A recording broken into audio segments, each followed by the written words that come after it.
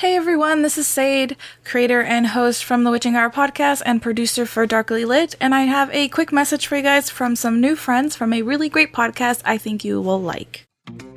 Hey there, I'm Patrick Hines. And I'm Jillian Pensavalle. And we are the hosts of a new podcast called True Crime Obsessed. Each week, we break down a popular true crime documentary like The Keepers or Mommy, Dead and Dearest, and we chat about it in a fun and interesting way. We also have a ton of fun, and let's be real, we edit the hell out of our episodes. Well, Patrick does. So Patrick, play a clip of us being funny or something. And at one point, she's like, who am I to tell this family that they're not related? And I'm like, you're the FBI, Nancy. That's who you are. Like, if anyone has any right to tell these people that I'm so sorry to tell you this, but this is he's a mass imposter who's wanted by Interpol and who does this on the regular. Like you, Nancy, just tell them.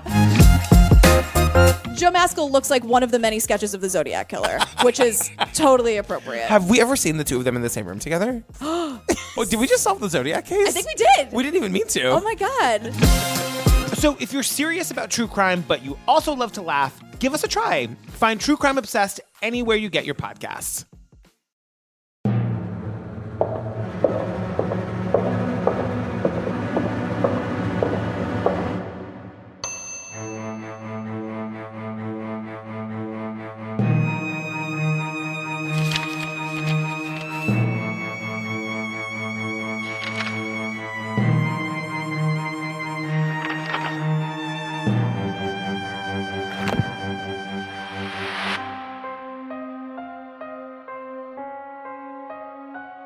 Hello, welcome to Darkly Lit, where we delve into the world of horror each month with a different piece of literature or story. I am your host, Kayla Berry, and let's introduce the rest of the round table. I am Sade from the Witching Hour podcast. I am Chelsea Comer, aka CF Comer, and I am a illustrator / horror enthusiast. And I am David King, and I live under the couch. He really does. He lives under all our couches. Yeah, you know Every those myths. I'm not the monster under the bed. I'm the hand that comes out from under the couch and hands you a bag of straight razors. Oh, that was a good story. Yes, it was. But that's not the story we're discussing today. Mm-mm.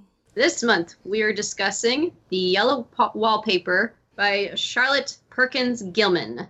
And I think, is this our oldest piece of literature, I want to say right now, that we've read? So far, yeah. I would think. Yeah.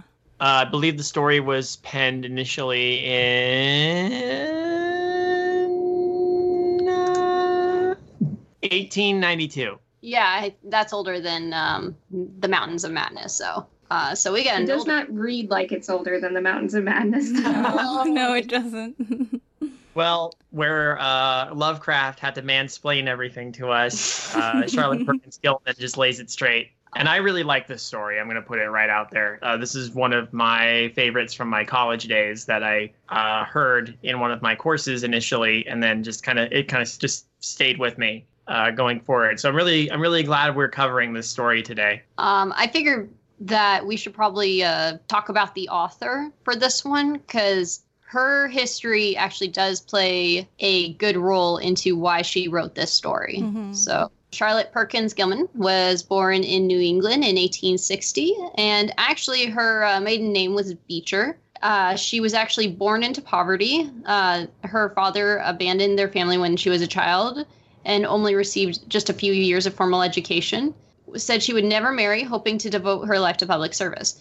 However, she ended up marrying Charles Walter Stetson at 21 years old, who was an artist from Rhode Island. Charlotte became pregnant almost immediately and gave birth to a daughter, and this actually led into a deep depression that lasted several years. She ended up going to a sanitarium in Philadelphia, and she went under what was called rest cure, which means that she's not supposed to do any form of physical activity or intellectual stimulation.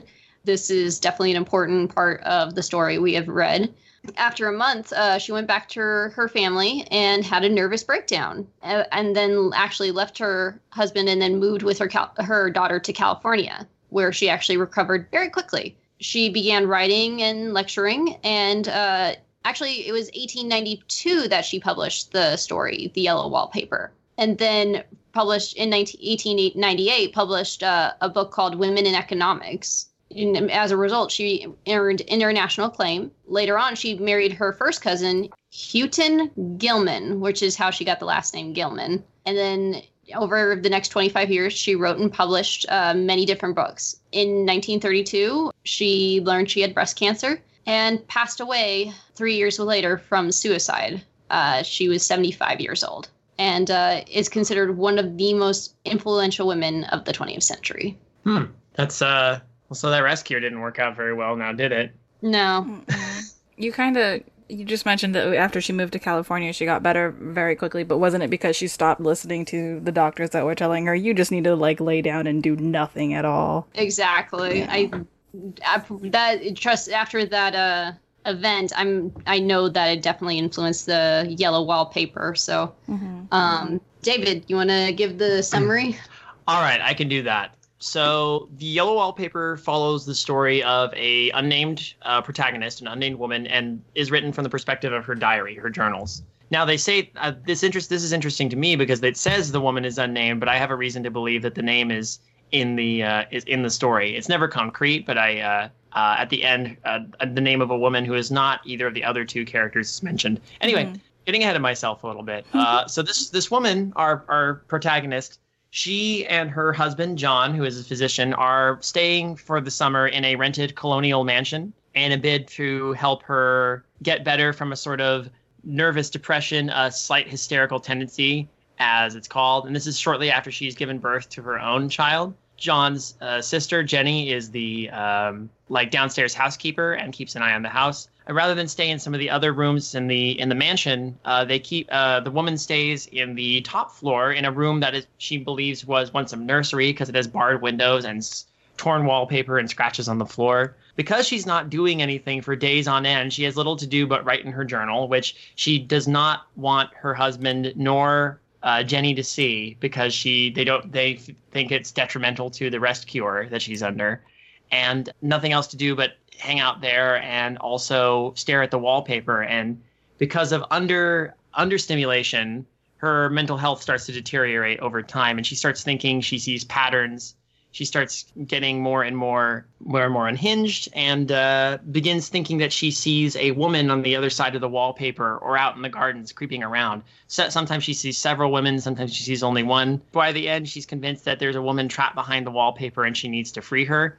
By the end of the story, the story takes a weird turn in that by the end of it, it's not exactly concrete what happens, but the impression that most people get is that she tears the wallpaper down and then starts creeping around the room thinking she is the woman behind the wallpaper.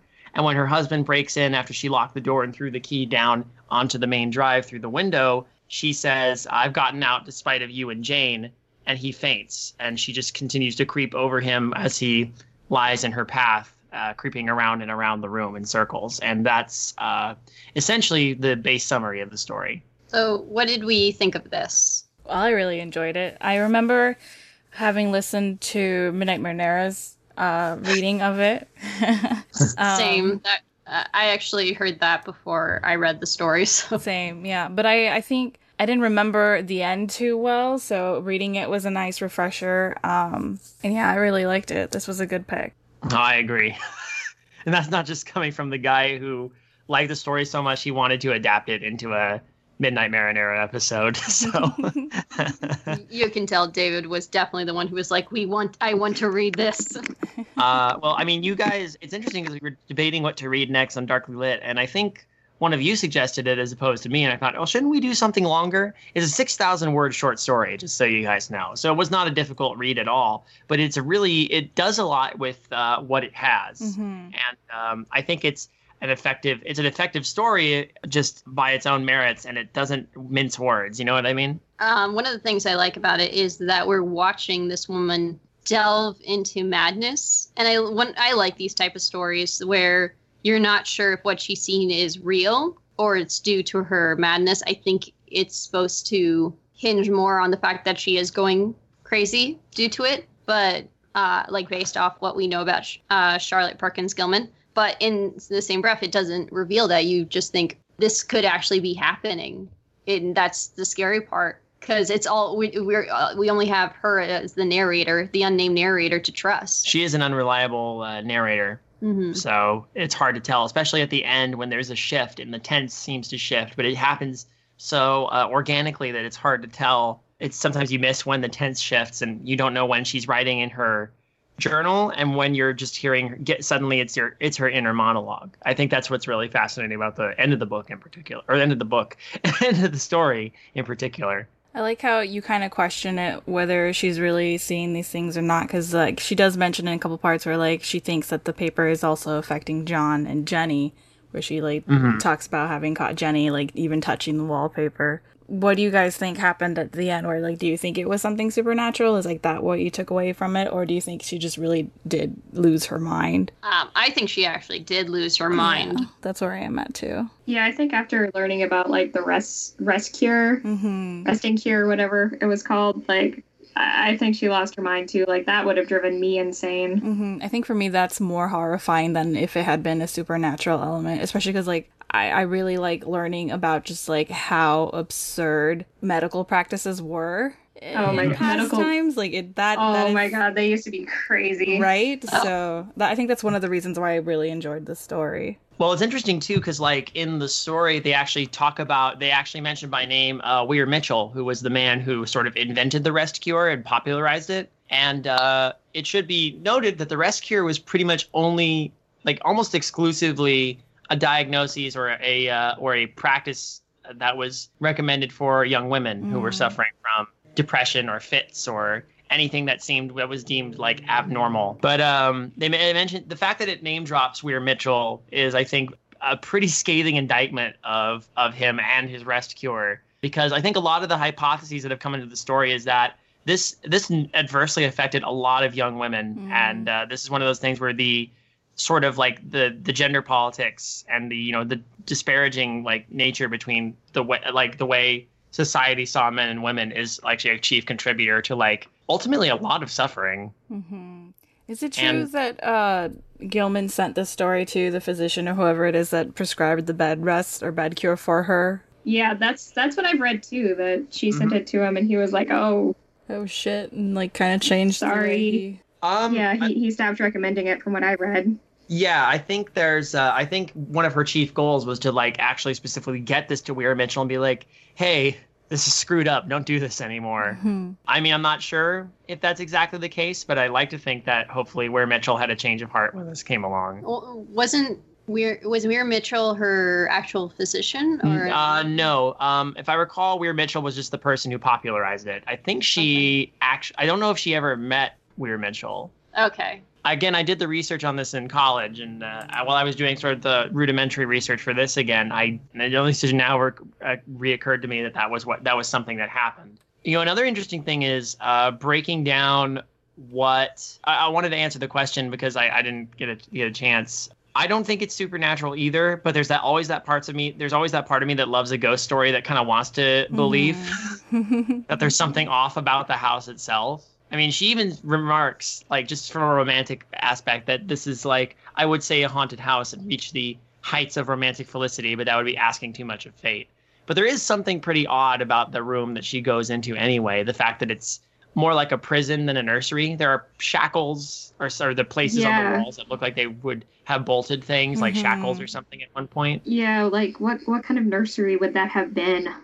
Exactly. I kind of find it fascinating that the house is a kind of a character in its own right in this story, and it's got a history that's only defined by its features. Well, she even says that there's no real history of like that would relate to a ghost story in this house. Just something about legal trouble with heirs and co-heirs. Nothing too dramatic or anything like that. But even so, it's like there's something more that's not being told. Like again, there's shackles. The wallpaper is actually ripped. She shrugs it off, saying like, "Oh, boys must have been in this nursery." And there's bars, so children wouldn't escape. It seems they barred windows. Yeah, that's a little. I think you could read a lot of it as metaphor as well. Like this room is both a nursery, but also like a prison. A lot of it is metaphor. So. That's true. I wonder if the visions she's seen is also like a metaphor. I mean, she says, I am the woman. I wonder if it's like a metaphor for herself. Like what she's seen is herself imprisoned. Yeah. Like another version. Well, she talks about how she doesn't want, how there's the woman creeping on the grounds who hides in the bushes when people go by. And she says, like, why does a woman need to creep by daylight? You know, that kind of thing. So when they say creep, like how do you guys imagine them moving? I just, oh my goodness. Just a question for me. I found a PDF that actually had like old pictures, and one of the pictures shows this woman on all fours crawling over a man. yeah, that's what I imagine. Just her kind of just like crawling, like half dragging yourself. Yeah, that's a, I don't, it's funny. I've seen that illustration as well. But what I think of is almost like her hunched over so far that she's almost perpendicular, and yet she's got her hands out. Like she's tiptoeing. That's the way I pictured the creeping in a way. But there's something creepy about the way that someone would move like that. Like, I'm going to do a little visual demonstration here for Kayla, since she can see me, but you guys can't. Oh, kind of like a super hunched over, just like I can't let them see me. With your like bent knees and. Yeah, knees really bent, back kind of straight, and then the neck craned up at an uncomfortable angle. But she talks about finding a smooch, as she calls it, like a line where the paper has been rubbed down all along the baseboard of the room. Mm-hmm. And that when she creeps at the end, she gets her shoulder into that smooch in the wall, and it fits perfectly. Does she? Like she's been creeping over and over again. It could be that she's been doing that and has forgotten it by that point. That's one of the things I've considered. But I do kind of like the image of her, to step over her husband is not as creepy as her actually crawling over him. Yeah, I like the image of her just kind of dragging herself along the floor, because I imagined that smooch being like right above the baseboard, so she would have to be almost laying on the ground to get her shoulder up against it, right? That's a good point. And then like there's the mention of the rope that she hides in the room, because she was like, if the woman tries to get away when she gets out, I'll tie her up. And then she later says that she is fastened now by her rope or something like that. So I just imagined her, like, she's, like, tied herself up, and so she's almost even just kind of crawling like a worm against the wall. Gosh. That's what I imagined at the end. The first time I read this, I was in high school, and, like, I always imagined her crab walking over her husband. That's creepy. Oh, man. She's got a whole, like, when you guys mentioned her crawling, all I can picture is, like, a total, like, Grudge / Sadako kind of, like, you know... Yeah, creepy arms bent kind of crawl, like. But one thing that's interesting about the rope is I've heard some people interpret the ending as that she committed suicide, and that her creeping around the room is her gaze as she hanged herself. And I'm like, that's a little bit far-fetched. I don't think that's what happened. Yeah, I don't think so either. I saw a little bit of that too, where people thought she hanged herself, and her creeping around the room was her shadow being cast around the room. But I didn't rate it like that at all. It feels like a big stretch, especially considering one thing that I think gets pointed out. We were talking about, I know we're focusing on the end of the story a lot. There's other little metaphors that happen earlier, but one thing about the ending I think is interesting is that John faints, which is, at the time period you think about it, that is a very feminine thing. Mm-hmm. Like he just faints at the sight of what's happening because it's so shocking. And I think that's kind of when you think about it, that's an image, that's a powerful image in itself. Here's this man who's been dictating everything, doing a very feminine thing, and a thing that they would ascribe to a woman being more weak-willed. He's the one with the weak will, and that suddenly he sees this all, he can't comprehend it, and he collapses. I gotta say this really quick. That little "and" where your voice failed you was very feminine for a second. Hey, I don't mind. It was adorable. It's okay. I'll accept that. I appreciate that. I would actually wanted to ask, I meant to bring this up earlier. There's signs that about what specifically she's dealing with, without necessarily saying it, but they talk about how her depression and her nervousness came about because after she gave birth to her son. I think it's a son. A son. She said he. Yeah. A son. So I think a lot of people have come to the conclusion that what she's suffering from is a sort of postpartum depression. Mm-hmm. Would you say that's pretty accurate? I think so. Isn't that also what Gilman suffered from? Yeah, after she had her daughter, she said she fell into a depression. Yeah. Mm-hmm. So it parallels her in a lot of ways. And what's interesting thing is that I also interpreted a while ago when I was first studying this was they talked about we have the wallpaper, which is, just full of symbolism, the things like the bulbous eyes, the broken neck patterns, and the color of the wallpaper itself being an unclean kind of yellow. Mm-hmm. And then of course they talk about the smell of the wallpaper being just like a yellow smell, a really like a musty bad odor. Some people have interpreted that as being related to the postpartum thing, because the yellow could be like urine, like the smell of a diaper. Mm-hmm. That's an interesting thing. Yeah. I when I heard that, I thought, that could be it. What I love so much about this story is so much of it is open to interpretation, even when you realize what it's ultimately trying to achieve. Yeah, because there's a lot of details in it. Mm-hmm. I mean, how she describes the yellow wallpaper, how she describes the house. I feel there's more to this story than just the poor way that they treated women at the time. Mm-hmm. That was the thing. So remember how earlier I mentioned that at the end of the story, I feel like we do get a name for our narrator. Mm-hmm. Yeah. And that's specifically at the end of the story. And I have the quote right. I've got out at last in spite of you and Jane. And she says this to John after he breaks into the room. Now, some people are like, who is Jane? And I thought to myself, what if at this point, our narrator, Jane, is no longer Jane, but the woman that she envisioned behind the wallpaper. She and the woman are one and the same at this point, because she says, I've got out at last. Mm-hmm. So I've always felt it was a safe bet to say that. And I interpreted it that way in the Midnight Marinere episode, that our protagonist is named Jane. But even so, I think people are not entirely sure if that's the case. What do you guys think? I was a little confused at first when the name came up, but that's how I concluded it with you. That's her name. And mm-hmm. Yeah, there's no hint like that he's having an affair or anything like that. Nothing like that. So it has to be, I'm assuming it has to be her.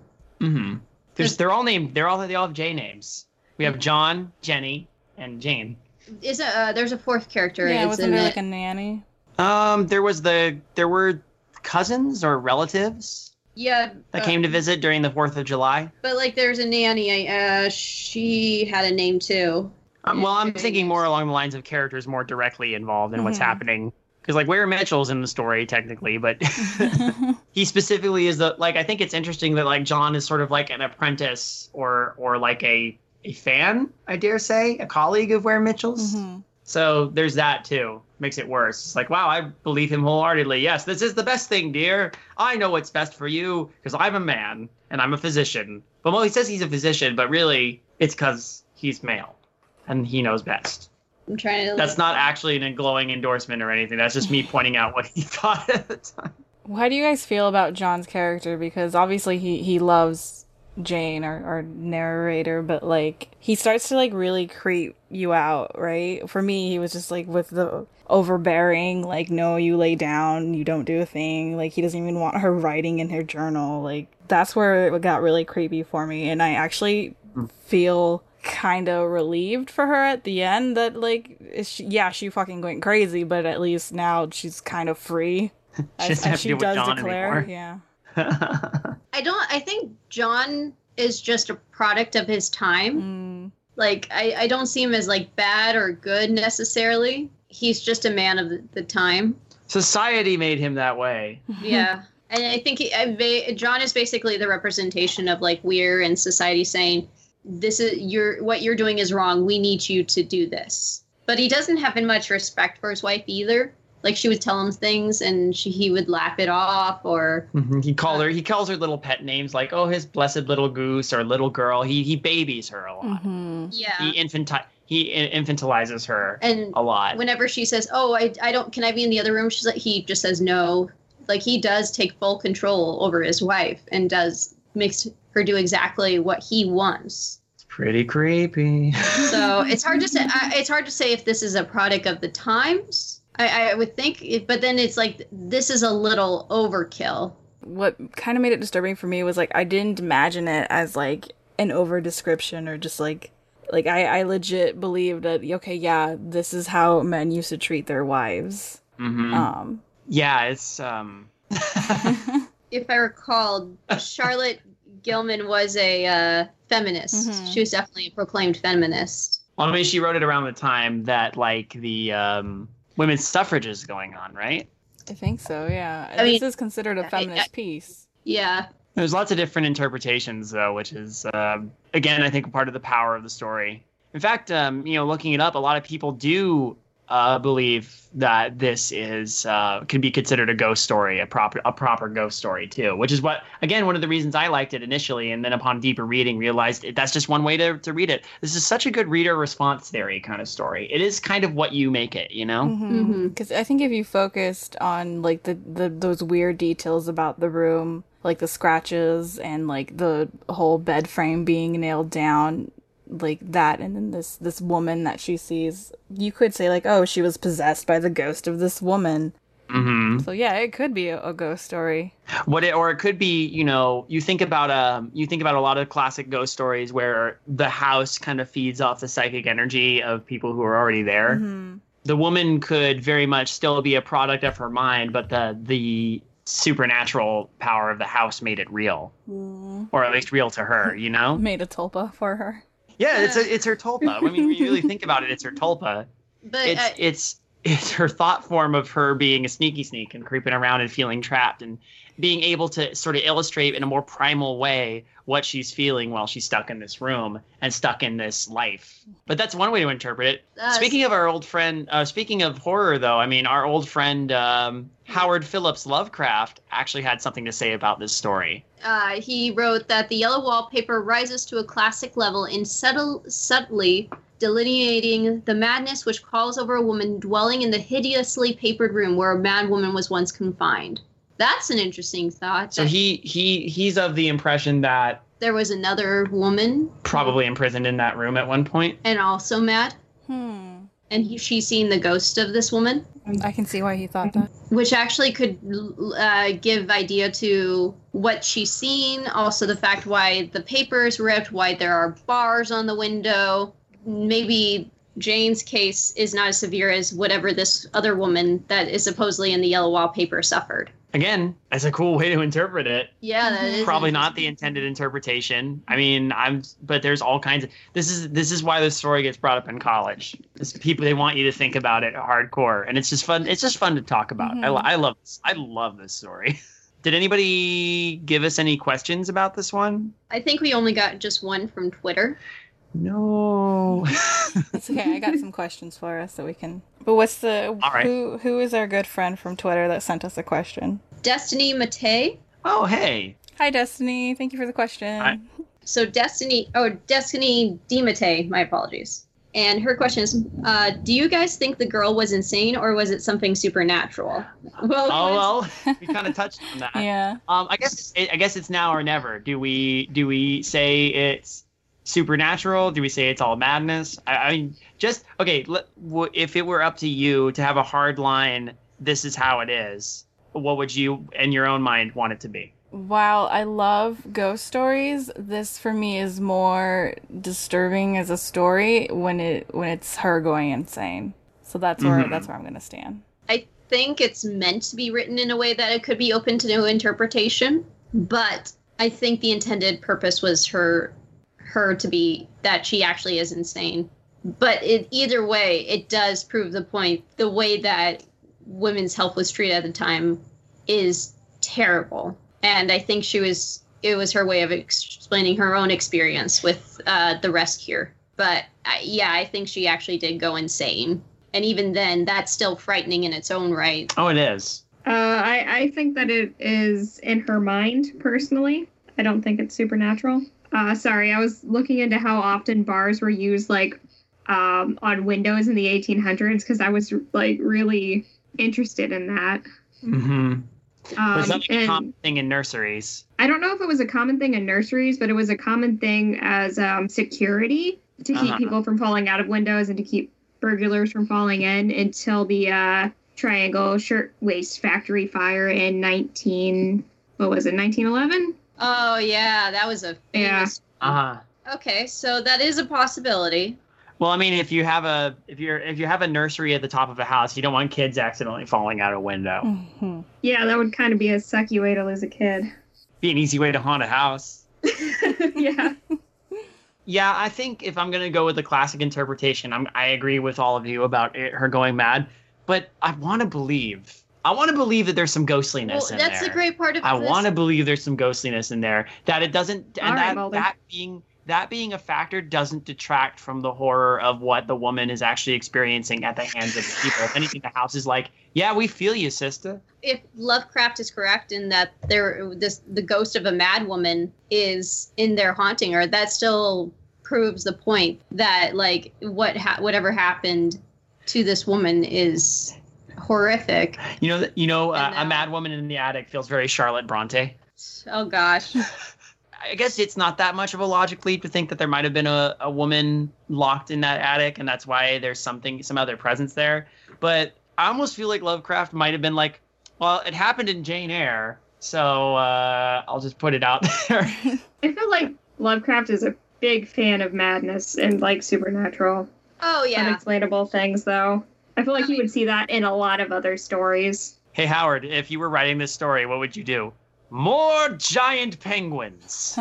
More giant penguins. There would have been a giant penguin in the wallpaper if he had written it. I don't know if I want to ask this, but because Lovecraft was male and would have read this from the male perspective, do you think he would have seen, like the faults in, like, say, John's character, or like the wrong and the way the narrator was being treated in the story? You gotta, Well, based off how much do you think he knew about like the resting cure in and of itself? Mm-hmm. Because like I didn't know very much about it before I had to research the story for this. Well, the rest cure would have been. Do you think it still would have been popular in his time?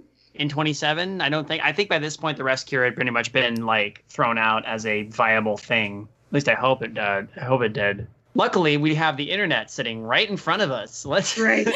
How did the rest cure hang in there? When did the rest cure end as a cure? Still used. the Oh, practice geez. is still used. This is I'm Wikipedia. not- I don't know how accurate Oh, Wikipedia let's is. go to a source. Well, yeah. Okay, bed rest, a potentially harmful, needing more careful evaluation. That was in 1999. So, Yeah, and none of us knew that was a thing that's still being used. Hopefully a more refined version where it's not like, hey, do absolutely nothing and be bored. oh my gosh, that's right. You know how a lot of people recommend bed rest after being pregnant? Yeah. That's kind of a form of rest cure.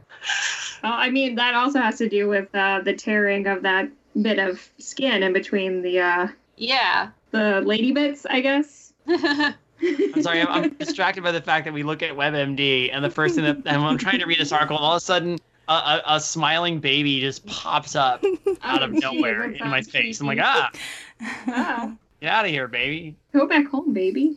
I guess it depends on how long you're supposed to lie in bed.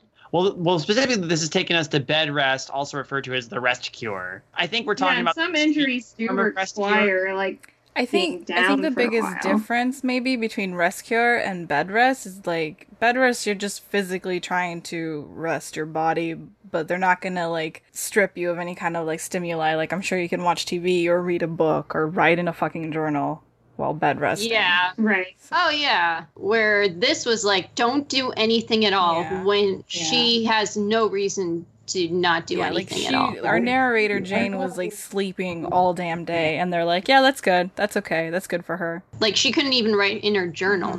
You know how boring it is to sleep on an airplane and then wake up and realize you're still on the airplane? Yeah. And it's hours later, and you don't know actually how much time has passed because it's all the same. Yeah, it's like that. So I got a question for us. Could the wallpaper have been any other color? Do you think it would change the story? Ooh, good question. The chartreuse wallpaper. Because yellow is I used to... it's associated with insanity. Yeah. And not a lot of people like the color yellow. I used to work at an arcade as shift manager, so we always had the little 2-ticket prizes, and so pencils or keychains and whatever.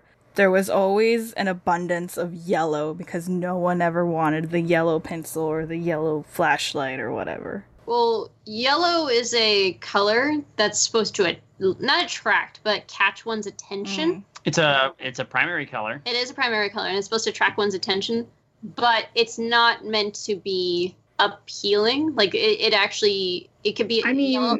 in school, like in our advertising classes, we learned that yellow, you use it like you use like a pastel yellow for like positive energy and happiness and freshness and all that. But like you use a hard yellow like McDonald's if you want like to catch people's attention but get them out of the restaurant quickly. Because people don't want to stay around it, but they're attracted to it. Huh. So you're like moths to a flame. You come up to it, you realize it's ultimately just like, oh, okay, whatever, and then you leave. Yeah, you leave with like 3 hamburgers. Well, I mean, in terms of like other colors, I mean, orange wouldn't have been as I guess like some of the colors wouldn't have been as common. Like red wouldn't have been as common. Yeah, red's like associated with danger. Yeah. It's also the car that gets in the most car crashes, I think. Yeah. Mm-hmm. The aquamarine wallpaper. Jeez. The turquoise wallpaper. I think the yellow was based on an experience that she had. Like, she must have seen some yellow wallpaper that she just hated. Well, again, there's that interpretation of the unclean yellow being associated with something abhorrent about childbirth. That is true. But and again, something you'd want to, that would be triggering if you're dealing with postpartum depression. Yeah, if it would have been, although at the time, I know a lot of sanitariums would use bright white, and it actually said if you use stark white, it will lead to insanity, like stark white walls. So if you ever, that's why you'll see white walls in a lot of places, but they're never going to be stark white. It'll be like an off-color white. Mm-hmm. Like eggshell. Yeah, also like, I don't know about other people, but like walls that are too white give me migraines. That's the white walls it is actually proven that those really white walls will cause mental damage in a way, like, or it does cause pain. And actually with sanitariums, the fact they did have stark white walls for a while caused even more insanity in the patients. That's interesting and makes a lot of sense, actually. Gosh, this turned into a great color theory discussion. So I know, right? I mean, to be fair, though, white is also associated with cleanliness, which is why hospitals tend to use it. Yeah. Mm-hmm. Yeah, I think yellow can be a dirty color, and it is a color that is that can be a common wallpaper.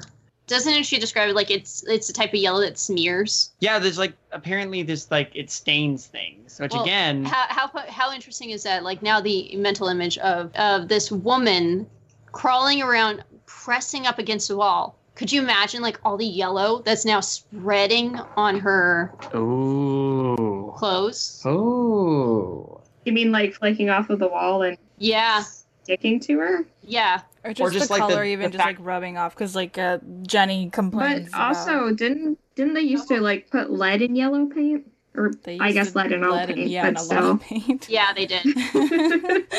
That probably did not help at all. No. So like, there's this woman crawling on all fours with yellow covering her, which even actually leads to the scary idea of her becoming a part of the wallpaper. Mm-hmm. She does talk about like, oh, when night falls, I'll probably have to get back in the wall. Mm-hmm. Forest Excuse me, folks. I need to get back in the wall before I turn into a pumpkin. Orange wallpaper. Actually, no, that would have never happened. That's way too 70s. See, now, there are some colors I can get behind there being in wallpaper, but the way that the wallpaper is described is low-key horrific. That becomes high-key horrific as the story actually goes along. The pink wallpaper. That would just be Umbridge. Oh, God. The Paisley wallpaper. I like Argyle. Argyle? Argyle would be great. I'm super down to have really cool purple wallpaper, especially if it's like the kind that's in the Haunted Mansion. That would be awesome. With its demon eye patterns. Those are cool. Purple's my favorite color, guys. Just putting that out there. Mine too. Hey! Mine's blue. That's a good choice. Blue is good. But yeah, the brown wallpaper.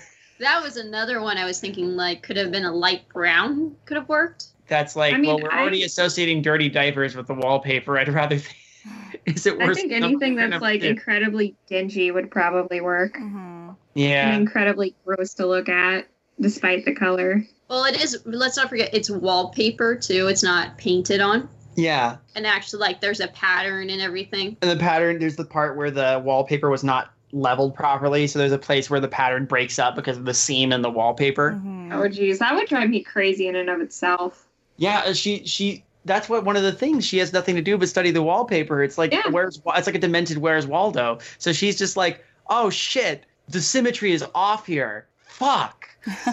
Well, what do you guys think about how like her description of the wallpaper changed from the beginning towards the end? Because there was at one point where like she's like, I want out of this room because this wallpaper is getting to me, and then at the end she's like, oh, I'm not gonna tell them all this shit that's going on in my head because then they'll take me away from the room. Hey, she invested the time and the energy into this Let's Play find things in the wallpaper, and I think she's earned it. Like, she didn't like it at first.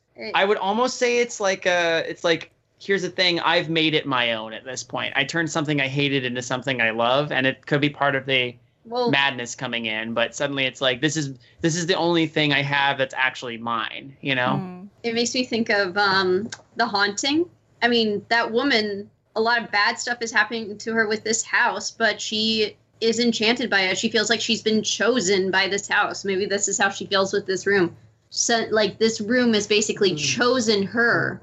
Or she has to be the one to solve whatever's going on here, because like how she does mention that the paper is affecting John and Jenny, and she's like, no, I'm going to be the one who lets out this woman. Mm-hmm. Yeah, because again, it's all she has to do. It's what she's made her life's mission because she's so there's nothing bored. There's nothing else to do but invest herself. Void of everything else. If they just let her do her thing, none of this would have happened. When you think about it, like if they had let her wander the gardens when she felt like it, or hang on in a nicer room downstairs, or just go out for a bit. But no, that's the real tragedy of the story. A lot of this could have been so easily avoided when you think about it. Unless psychology at that time was just nuts. Yeah.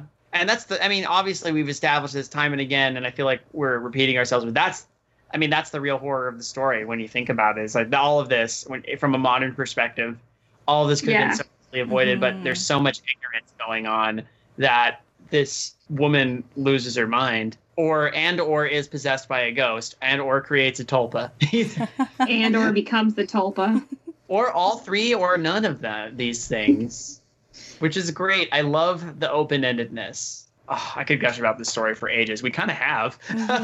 Yeah. Were there any other questions? I know we only had the one from Destiny, but thank you, Destiny, for the question. But was there anything else? Any other questions anybody wanted to pose? I think we went quite in depth with it. Yeah. Would you guys say this is a horror story? I would say so. I would say so. Because it's still, even if it is about madness, it's still, what's going on is definitely horrific. Mm-hmm. It's interesting because I don't know if as many people would say this is a horror story, but I see it as a horror story. Because you think about what she's going through, what Jane is going through, and everything that happens, and it does give you pause. It gave me pause, that's for sure. It is still open to interpretation. Gilman did write it in a way where it does feel like you can interpret it in many ways. Mm-hmm. Mm-hmm. Shall we introduce our story for next month, for September? The Purple Mountain's Majesty wallpaper. So our next story is going to be in David's and my domain. We're going to be reading Pen Pal by Dathan Auerbach. A.K.A. 1000 Vultures. 1000 Vultures, yeah. Might be better known. This is one of my favorite stories.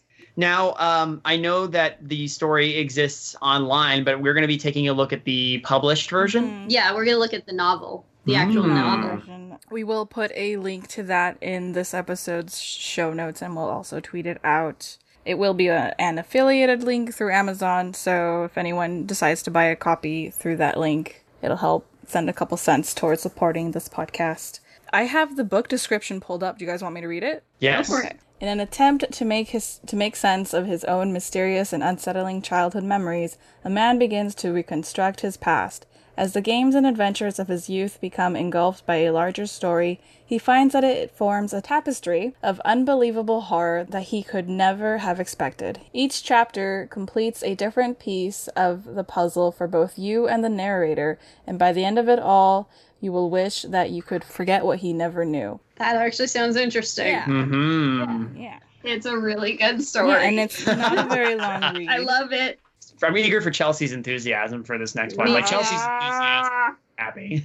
And actually, we've been switching off giving a an actual synopsis description, and it's Chelsea's turn for. Oh, Jesus. Are you sure you want me to do that? Yes. I might need an adult. Join us again next 13th. Send us your questions and comments to discuss on Facebook or Twitter at darklylitpod, or you can email us at darklylitpodcast@gmail.com, or visit our website, darklylitpodcast.com. Isn't it creativehorror.com? It is. You can go to darklylitpodcast.com and it will take you there. You can go to creativehorror.com and it will take you there. Join us again next time, and hopefully this little corner will not have yellow wallpaper put in. No, I refuse. It'll just be purple. My walls are this, like, ugly peach. I call it anime skin color. And I fucking hate it. The You got anime Naruto on your skin walls. wallpaper. Ugh. All right, blow the candles out, everybody. Say goodnight. Night. Night.